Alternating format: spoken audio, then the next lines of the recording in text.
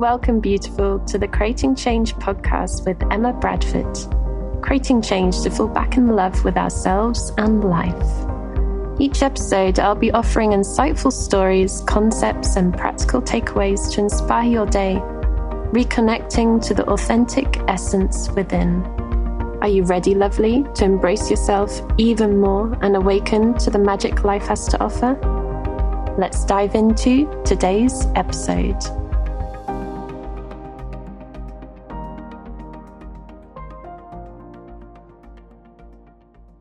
Hello and welcome to another episode of Creating Change with Emma Bradford. Thank you so much for being here. Thank you for tuning into this episode and joining me today. Now, today I thought I would share a little bit more about NLP. Those of you who have been following my work for a long time will know that this is my background. And as an NLP trainer, I have seen a lot, heard a lot, and experienced quite a few things in the last 10 years. In this field. And of course, there's plenty more to learn, plenty more to discover. I don't know it all. There's plenty more. It's an ongoing journey. Though from my experience, I just wanted to share some common misconceptions about NLP and also share about what it really is, because sometimes there's a misunderstanding there, and sometimes things can be labeled a certain way and seen a certain way and talked about a certain way. And people just go with that generalization, which sometimes can be very inaccurate.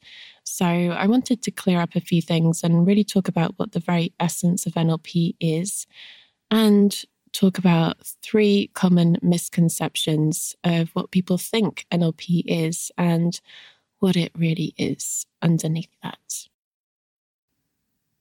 So those of you who don't know, I'll just give a very brief description of what NLP is.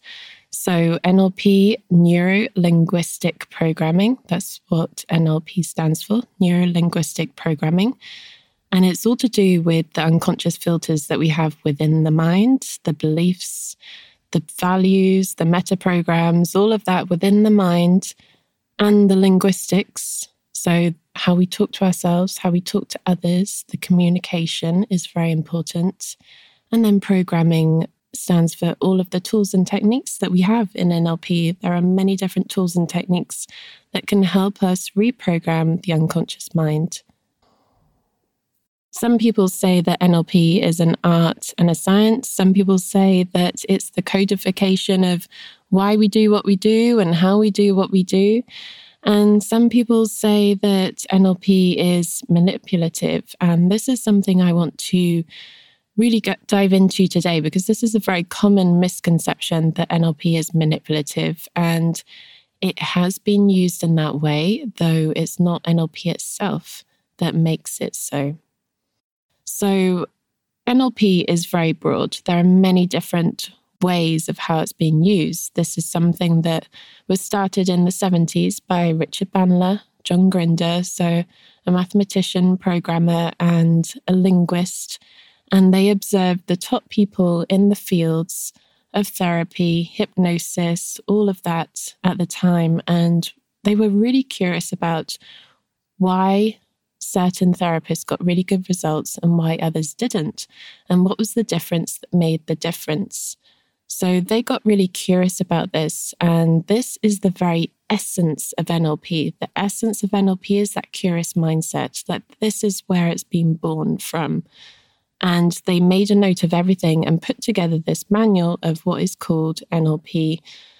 And that's what you learn on the practitioner manual. And then there's other levels that you can go on further from that, though the very core level of that, the basics from the practitioner level, is understanding how we communicate, how we can create crystal clear communication, and how we can start interrupting patterns and thoughts of behavior that perhaps are unhelpful, and start creating a new story for ourselves. So I like to see NLP somewhere in the middle of coaching and hypnosis. So we do study hypnotic language, and we do some form of coaching as well. It's very similar in terms of we have goals, we notice what's working, what's not working, what are the steps in between, And it lies somewhere in between the two. So often there is this misconception that NLP is just coaching, and it's not. There are many techniques that we use that work with the unconscious mind, and we use some hypnotic language. So we study Milton model, obviously depending on the type of NLP that you learn. And this is something that is not necessarily learned in just pure coaching. So that's something that differentiates NLP from coaching. And this is what I feel makes it even more powerful, because we are really learning about how the unconscious mind works and what can help send positive messages to the unconscious mind for change, because after all, that's where most of the change and the behavior and all of that happens within the unconscious mind. It's not within the conscious, it's within the unconscious. So within NLP, there's a full spectrum. There are many different types. It can be used very much in business and sales, and this is very common in that area. NLP is used a lot. Sometimes it's even used in politics. I will catch politicians using NLP phrases, and they've certainly done their homework. And that possibly is where the perspective of NLP as manipulative might come from. So it can be used in that way. It can be used in the way of helping businesses, advertisers to really understand the audience and their clients, and to put the message across in a much clearer and more effective way. NLP can also be used in form of breakthrough coaching, peak performance coaching, like really helping individuals to reach the very peak of what they're capable of and break through any limitations. So it's used a lot with athletes and professional sports people, and in the Olympics, tennis players, like all of that, football players, a lot of them use NLP as well in terms of the mindset. Gymnasts is also helping them to really visualize what they want and to achieve that. So NLP is very common in the sports world. And then you have the holistic use of NLP, and where the focus is very much on healing the inner child and working with the inner child and really helping the individual to overcome any challenges, any challenging emotions that might be arising from the past, work through any self-sabotaging patterns or behaviors, and really just helping the individual to live the best life that they can and to fall back in love with themselves and life. And this is how I use NLP. And my focus is very much on using it with heart, really helping the client to fall back in love with the authentic self, whoever they are within, deep within. It's not about creating this new persona, even though it can feel like it sometimes. It's about helping them to really remember who they truly are deep, deep within. So at the time of recording this, I'm not holding NLP practitioner trainings anymore. I was, though my focus is now on creating change and really blending creative arts with dance and NLP all together for this wonderful embodied experience, because I feel that including the body is so important with this. And when we blend the two together, we can create really powerful results. Though when I was holding practitioner trainings, I was really focusing as much as I possibly could on using it with heart. And I would teach people how to set goals, but I would also remind them that they already have so much of what they want already. I would teach people techniques on how to let go of challenging emotions. And also, at first, I will help them to find the gifts within the emotions, not to use techniques to bypass or rush through that feeling. When working with clients, I hold the focus of that person is whole, perfect. They already have everything they need and everything they want already. They just haven't seen it yet. And holding that vision and having that trust and that belief within is so important. And also having that mindset of I'm not fixing. This is not about fixing. It's about holding up a mirror and helping the individual to really remember the truth of who they are. So there can be a lot of people that use NLP in that way of results-driven, goal-orientated, really focusing on getting rid of problems and getting rid of things. And if that's what works for them, then that's completely fine. That's just not my style. And the way that I work through it may be different to other people, though what I've found that by moving through this and working with NLP in a very holistic, integrated, embodied way can create real long-lasting results. So let's just go into the misconceptions in a little more depth. So I talked a little bit about manipulation. So this is one common misconception, that NLP is manipulative. And because it's used in sales, in politics, and all of that, it can come across that way. And that's the thing. It's not NLP itself. It's the individual and how they use it. So I can have a hammer. I can destroy a house with a hammer. I can construct a house with a hammer. I can build things. I can break things. It's not the hammer that's the problem. It's whoever's using the hammer and the intention that they have and how they choose to use it. So NLP in itself is just a series of tools and techniques and linguistic patterns. How the individual chooses to use it and the intention they have behind it, that's what's important. So if you're looking to work with a professional with NLP, then really explore and find the person that resonates for you. Like find the person that you feel expansive with, that you feel like, yes, this is inspiring. This is what I want to do and who I want to learn from. That's important. Like really listen to how your intuition and your body is communicating to you when you look for professionals. And do you like what they post? Do you like how they live their life in terms of what they show online? Do you like their work and their content? Is that something that resonates for you? If it does, then great, go ahead. If it doesn't, or if something feels off, or if someone is pushing you, then perhaps that's something to take into consideration and reflect on if that's really for you. It should feel uplifting, it should feel inspiring, and it should be something that you want to do, not something that you are pushed into. And the other common misconception that I talked about before is that it's just like coaching. And as I mentioned before, it's not. There's so much more in NLP. And so many therapists, so many coaches, so many professionals have done NLP practitioner trainings because they've lacked the structure, they've lacked the techniques, they've lacked many different things on the trainings that they've done, and they've wanted to do NLP trainings because they wanted that extra content.